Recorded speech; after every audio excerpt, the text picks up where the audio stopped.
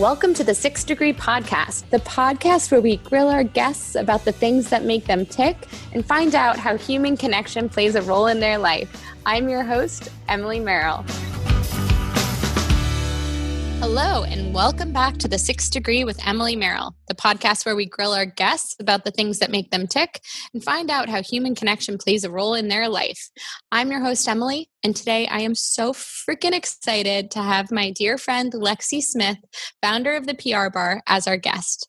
Lexie, welcome to the show. Hello, I'm so excited to be here. I think first and foremost, just because we're technically at a bar, the THEPRBAR, should we pour ourselves a drink? I'm always game. So what are we drinking today? Well, can we pretend it's 5:00 because currently drinking kombucha, but Is it spiked kombucha? Not yet. Give me 4 hours and I will be pouring myself a nice glass of Pinot Noir, actually Spirit Horse Pinot Noir, because I just got a bottle. Oh, I love it. I will be pouring myself a glass of Cabernet Franc from Spirit Horse. And, oh, shoot, we need to have Heather on this podcast. That's a good reminder. I'll reach out to her afterwards. Good reminder during it. But I was telling Greg, we're going through Spirit Horse way too quickly for like the cost of the wine. We're drinking it like it's Capri Sun or something. It's because it's that good, but it is a nicer wine. So we should drink it on special occasions, but it's just so damn good. And every day is now a special occasion in my life. I'm like, saving for special moments, is that worth it? Yeah, today it's Wednesday. It's a special moment. It's been a special long Wednesday. Day. Yes. I love it. So Lexie, tell us, we know that it isn't an actual bar, disappointingly, but can you tell us what the THEPRBAR is and where we can pull up a chair? Yet. We'll see. Just kidding. I don't have any brick and mortar plans. I don't want to get everyone excited about that. Yeah. So the THEPRBAR Inc. is a online brand, really. And the short of it is I teach entrepreneurs how to do their own PR through a couple different programs. So that's a super short elevator pitch. Wait, and I love that your program though continues playing with the theme of bar. I'm such like a guilty pleasure for puns and like spin-off of names. So can you tell us what that program is? Of course I can. So my main program is called Pop Fizz Clink because I also agree in celebrating all of life's wins, no matter how small. And it doesn't matter. You can be sober and you can still do her. Martinelli's. You can drink some Martinelli's. It does not need to be alcoholic. So I love it. So PR is one of those things where when I first started as an entrepreneur and as other peer entrepreneur people surrounded me, people took different approaches. Some people put all of their eggs in the PR basket and were like, oh my gosh, I need to get PR. The only way to make my business successful, I now have this domain, I need to get a publicist. And then there are other people that did more marketing, did like newsletters, focused more on Instagram and building their following. What is your feeling like if you're just starting out as an entrepreneur or a business owner? Should people go all in and invest in PR and hire a publicist? So the first thing to understand is what is PR? And I think there's a huge misconception there of what it is. Is it always the smartest thing to do to immediately pour all your cash into an outsourced agency? No, I don't believe it is. Can that make sense? Yes. But to kind of back up, the first thing to address is what is PR, right? And we typically think of PR as magazines and TV shows, or you think high-level corporate crisis communications. That's 9 times out of 10 what people think PR is. But really, it's so much more than that. And it's an umbrella of organic marketing.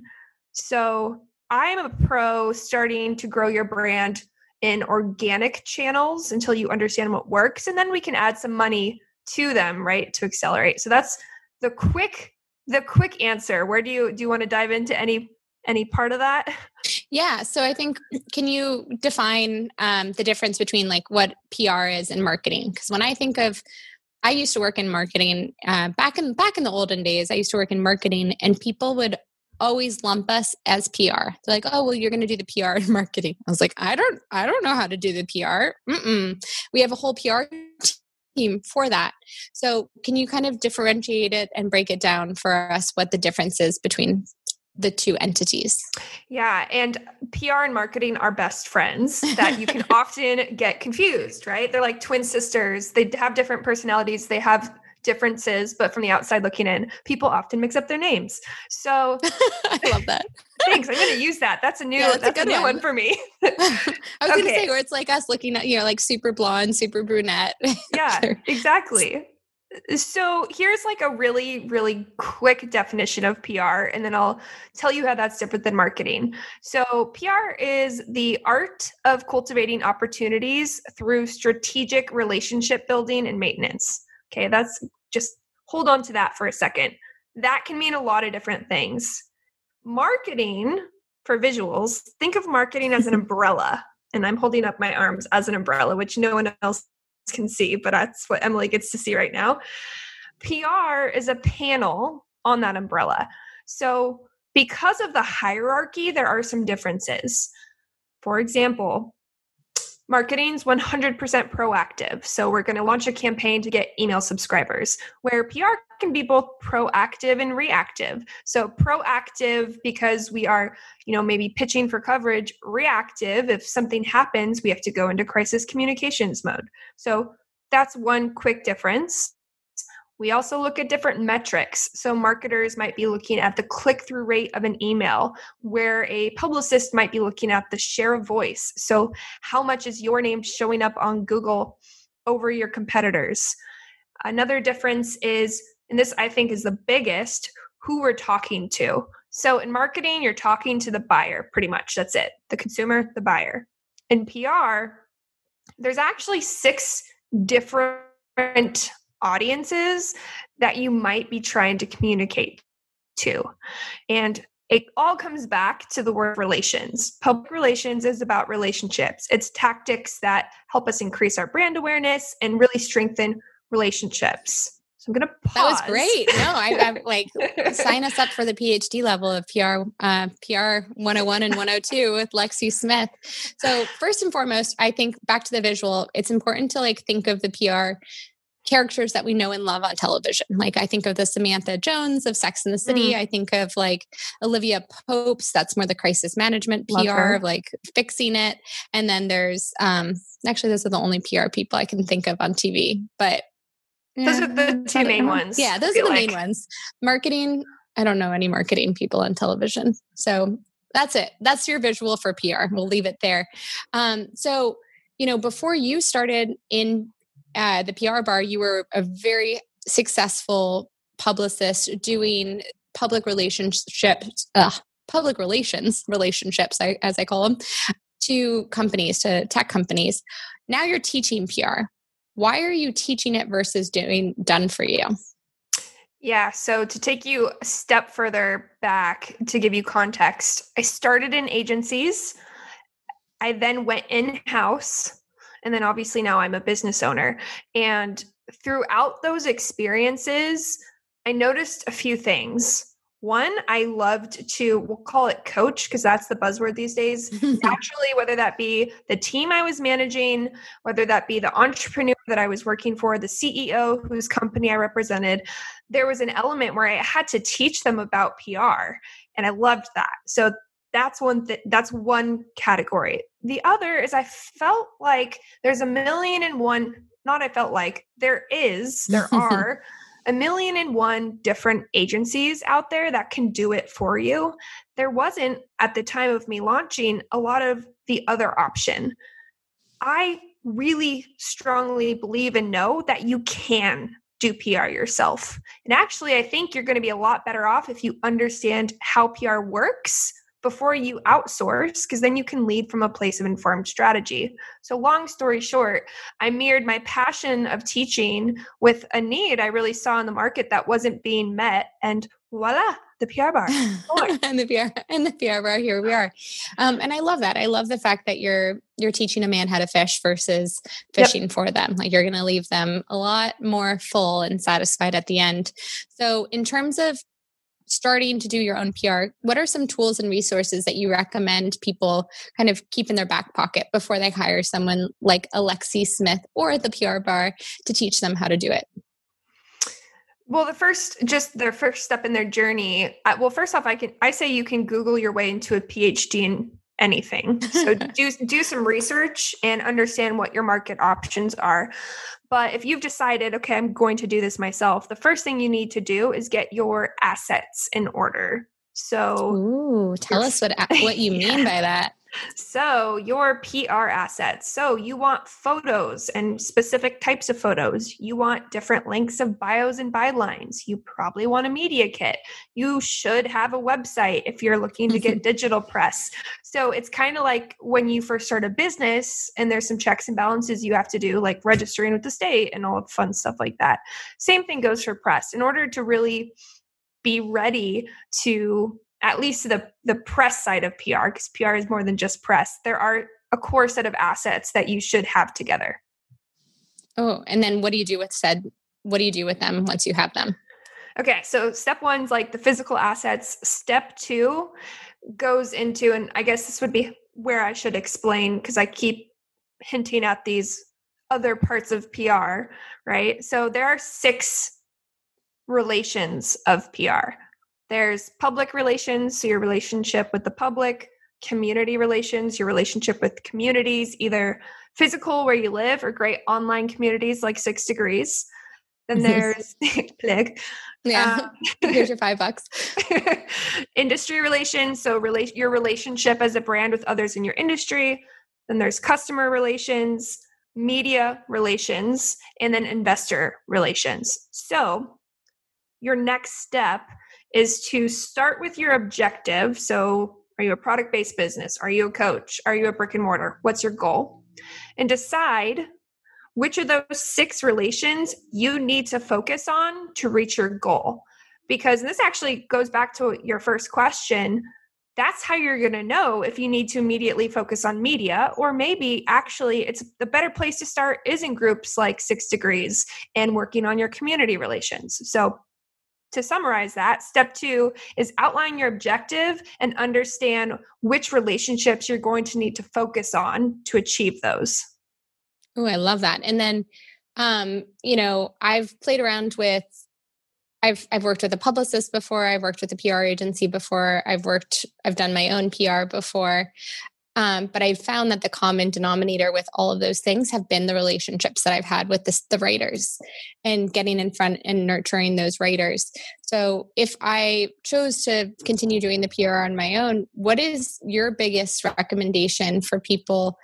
I think there's this like huge intimidation factor of like, I'm not going to pitch the editor of Cosmopolitan. Like, I'm a nobody. Who am I? Do you recommend that these people do make these like big pitches of themselves, or if in those cases, like, should they bring on a solo publicist or like a PR agency even for a day or two to like feel more professional? Or lastly, the last option, should they create like PR at 6degreessociety.com as an email and like Yolanda is pitching for them, but Yolanda is actually you? Yeah, good question. I get asked this one a lot, and I will say not everyone listening to this that's a publicist will agree with me, meaning there's not one right or wrong answer here.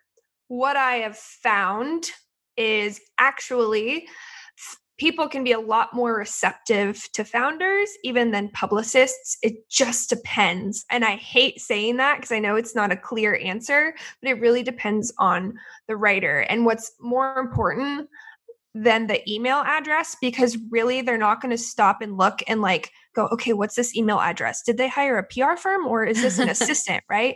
They're going to care what's in the body of the email. And more often than not, a founder is the person who's the most passionate about it. And that's easier to read. I'm not saying PR firms are bad, but it's not. What I am saying is it's not bad as a founder to reach out. Just do so with intention and make sure you're getting the news angle behind it and you have an understanding of PR. You're PR educated before you do so. Ooh, that reminds me of another question. Should individuals or founders or solopreneurs be pitching their founder story, or should they be pitching their business? Both depends on what they're trying to achieve. So what is your business A? Are you a product-based business? Are you a service-based business? It's going to depend. And what are you hoping to achieve with press? Is it sales? Is it thought leadership status? Is it credibility? Based on the answer, there's going to be a different answer, right? But usually it's a combination of both. Founder story can be one of the easiest ways to get news about your company, but you can also get news about your company. It's just kind of working all the angles. Yeah, I think that's a great thing for people to do. So to recap, it's important to really, really hone in and focus on what your objective is and your goal is, and then kind of look at the drawing board and see which road you want to go through. Yeah, exactly. Because I ask this to people all the time, when I get on calls and they come to me, they're like, I want to be on Oprah. I want to be on this. I go, why? Why do you want to be on Oprah? Well, is it because you want more sales? Or is it because you want to be on Oprah? It's fine. There's no right or wrong answer. But if you want sales, actually, Oprah might not be the right answer for you. Another outlet might get you more sales. So it's really important to understand what you're hoping to achieve with landing press. And if it's just for the credibility and the cool factor of it, that's totally fine. But understand that you're probably not going to get a lot of sales or traffic if you're thinking of it from that way. I think there is so much an ego behind PR where it's like, I need to have that stamp of approval, even if it's a small stamp, but you've been featured in Forbes or been on Oprah or whatnot. And then you can sounds like you can then leverage that stamp into your marketing and into hopefully then converting to do sales.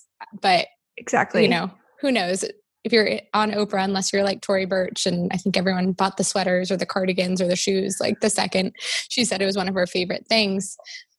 For the most part, like it's a blip in your day. It's not, if you're in Us Weekly, like I'm not going to remember that specific Us Weekly posting or God, I haven't read Us Weekly in such a long time. I don't know if people still read Us Weekly, truly. It's still a thing. Okay. But if you read that, like, I feel like you're not going to read it and then just go out and buy it unless like that solves a particular problem that you were hoping to find a solution for. I mean, you happen to pick up Us Weekly. Right. You put on you mentioned a good point, and I love talking about Forbes because in the entrepreneurial community, that's like the name that comes to me most that everyone wants. And here's what I tell people.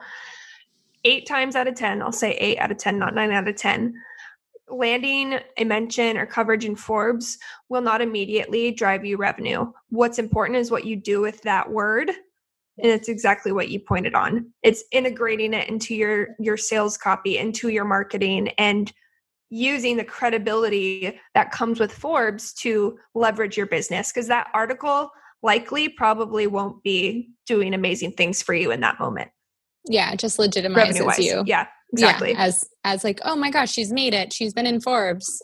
It's kind of, to me, it's funny. PR reminds me a lot of like getting married, where people are really celebratory of like when you've been in a particular milestone or if you've been featured in a place and you're celebrated for it, even though like you don't really do anything that unique or special. Like, I feel like it's a shame that we're celebrated for mind you, thank you everyone who gave me gifts at our wedding, but like being celebrated for having someone ask you to marry them, like, is so lauded in our life. And it's such a milestone. And in a way, I think there's bigger business milestones that should be celebrated and versus like how I've posted, I've been in a publication before and people were like, wow, that's amazing. Like, you didn't even read the publication. It was one line or whatever it is. So there's like this cool, back to your cool factor. There's like a cool factor thing. And I feel like we're missing the mark on what we're celebrating about certain things in our life at times.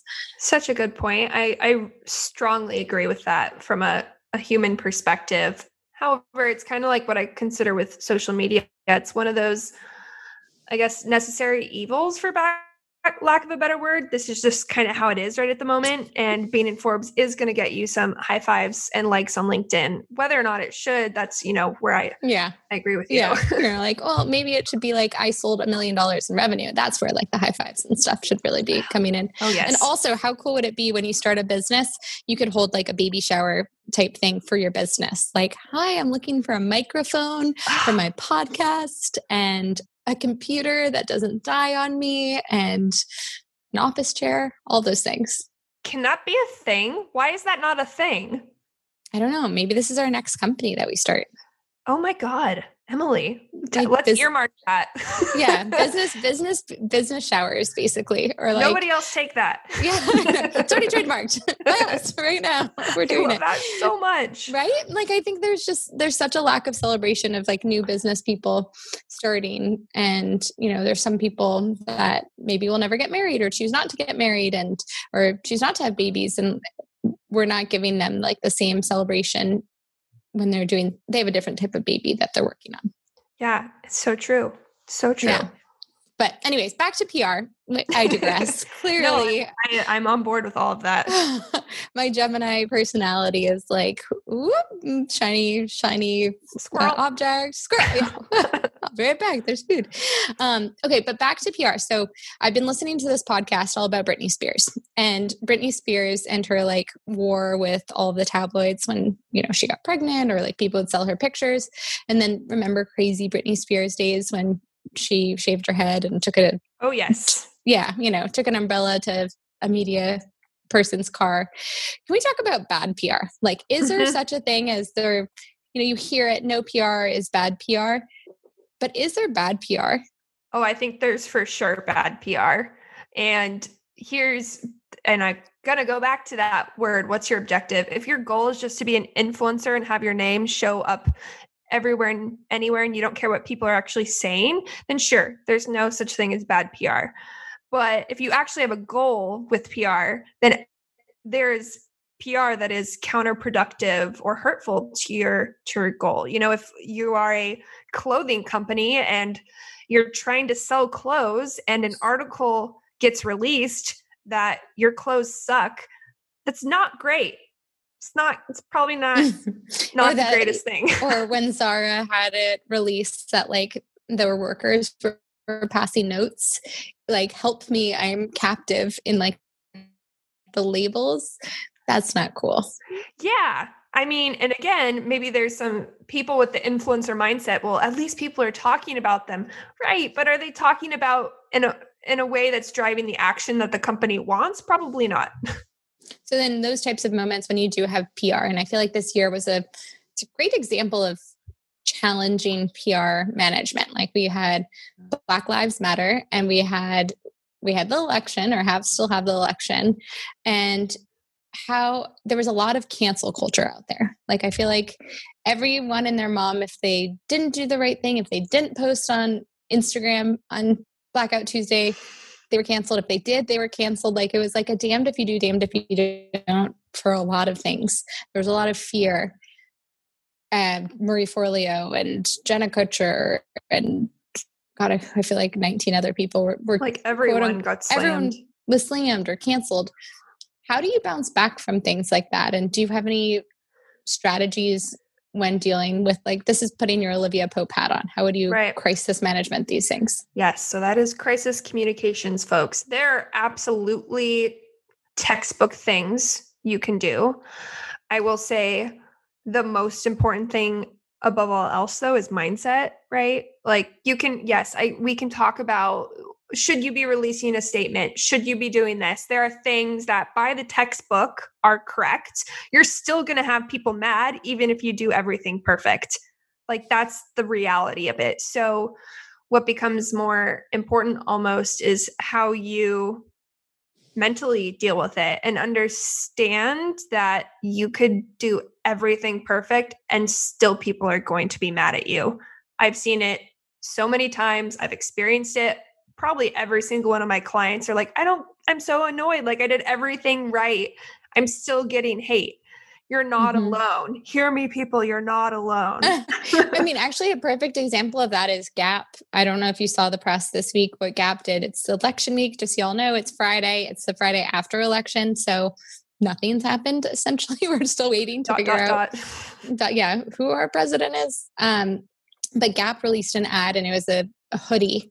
And it was, I don't know if you heard this, Lexie, but it was like blue on one side and red on the other side. And it was like, whatever happens, like, let's be united. And people freaked out when they saw this hoodie. They freaked out because they wanted, they were like, this is just so tone deaf with what's happening. Like, that's not the that's not what people want right now. And they ended up deleting the Instagram and the Twitter, and I think kind of just went silent for a little bit. Do you think in those types of moments, people should like get ahead of it, or any thoughts on like a better way they could have handled the controversy? Yeah, I think you can always do your best to prepare things, and you should be monitoring. First off, it depends on who your audience is, right? I think that's important because Gap is speaking to a very broad audience. So they need to be aware of the general cultural tone and that's going on. Like they aren't pigeonholed into just one segment of people they need to speak to, so to say. So they need to be actively monitoring the news. They need to be actively monitoring conversations. That's what a lot of crisis comms do. They need to, as a company, get on the same page. You need to, if you're going to post something that's at all political, already predict that there's going to be backlash, and you can start to figure out how you want to handle that. So if we're going to put something out political, we're going to make someone mad. All right, do we as a company want to take a stand? Or are we going to retract? And I didn't hear about this, that what you were saying with Gap. To me, it sounds like they were like, retreat. Yeah. Like someone didn't think. File in. Yeah. File in. So it does sound like from the outside looking in, they didn't prepare accordingly. And if you, as a company, you decide to stick by what you posted, that's a choice. That's okay. Like there's not one right or wrong way to do anything, really. Like I will argue there's some things that are good human moves to do, but someone else will disagree with me, right? There's no like one size fits all manual to this thing we call the human experience. So speaking of the human experience and shifting gears a little bit, how has community played a role in your human experience and building the PR bar specifically? Hugely. So as I mentioned earlier, right? Community relations is one of the pillars of PR that I focus on. And for me, it's what I consider both important and low-hanging fruit in the sense that it cost a lot of capital and more just requires time. And I would say probably one of the top 3 tactics I've used to grow my companies is through community and networking. And that's why, Emily, I had you on my podcast to talk about that, because that is PR. Like that is relationship building. And that there's not one business out there that cannot benefit from relationship building. So it's played a large role. Well, and I think that's a great thing to note here too, the power of partnerships. Like community is like partnerships. It's having the same outcome and goal in mind, and both people putting their head together and being like, how can we do something together that's going to both scratch my back and scratch your back? And you did a great job earlier this year. God, it feels like 97 years ago, truthfully, Lex. Like Lexie hosted a bomb.com. Are we allowed to say that still? I don't even know if that's probably not, but keep going. An amazing presentation on just PR 101 and like giving tips and tricks on doing it for yourself. And I think one of the things that makes you really unique as a human is you're such a giver, and you're really good at putting deposits into people's bank accounts, into their personal bank accounts. And then when that time comes that like you need an introduction to a founder or someone out there, you do a great job of tactically like reaching out to the person and cashing in. What? Well, thank you.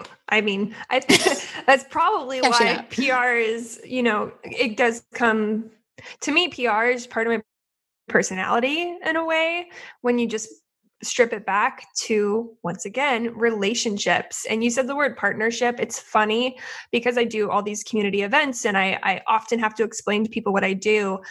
There's like this very negative condensation. They either think PR is glitz and glam, or they don't want to be categorized. So people in the partnership space or the collaboration space or whatever, they're like, I'm not PR. I'm like, but that's a form of PR. Yeah. Like that is, you are collectively raising your brand awareness. That fits in PR. You don't have to call yourself that, but I'm just letting you know that's PR. Do you know how many people I've had PR people reach out to me and be like, hey, can we give you samples to put in your gift bag when you at your glamping experience? Or, hey, can we do an event with this founder and have her be in front of your audience? And can you do a blog post on her? And can she be on your podcast? And I'm like, that's a partnership to me. That's like you scratched my back. You made my gift bags look cooler than they are. I scratched your back because then I was able to like deliver something cool to people without paying for it. And yeah, it's like a mutually agreeable problem solving. So partnerships are a tactic of PR. So it is one way that we cultivate opportunities through strategic relationship building, right? So yes, it's a strategy under the umbrella. So it gets muddy when you start to try to put definitions around PR, marketing, partnerships. They're married. Yeah. They're in together. It's like sister wives. We're all sister wives and all of it. Yes. I love it. Okay. Well, so Lexie, where can people find out more about you? I know you mentioned your new podcast. Tell us a little bit more about that. Tell us more about your programs. Like, how can people get more Lexie in their life? Sure. So first, go to the Pitchin' and Sippin' podcast, episode 2, to hear Miss Emily Merrill talk about all things community relations. But yeah, no, I have a podcast. It's called Pitchin' and Sippin'. I interview members of the media, founders who rock at PR, and other PR pros. So that's number 1. Number 2, Instagram is where I mostly hang out social media wise. I'm at @ThePRBAR_Inc. And if you want to work with me, I think the best thing to do is just take me up on my free mini PR strategy session. And I can A, give you free PR advice, and B, kind of see if you're a fit for one of my programs, such as Pop Fizz Clink. I love it. I wish, in a way, I think your podcast should be called Bitchin' and Sippin'. It's a play on that, though. Oh, okay. That's the play. It's pitchin' and sippin'. It's a play on bitchin' and sippin'. Huh? Okay. Well, sorry. I love that.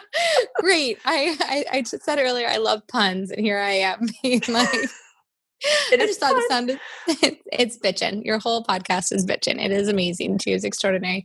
Well, Lexie, thank you so much for sharing your tips and tricks. And again, if you want more Lexie in your life, definitely check her out. She is a wealth of information. She is always giving away information that I'm like, oh my God, why have I not done that yet?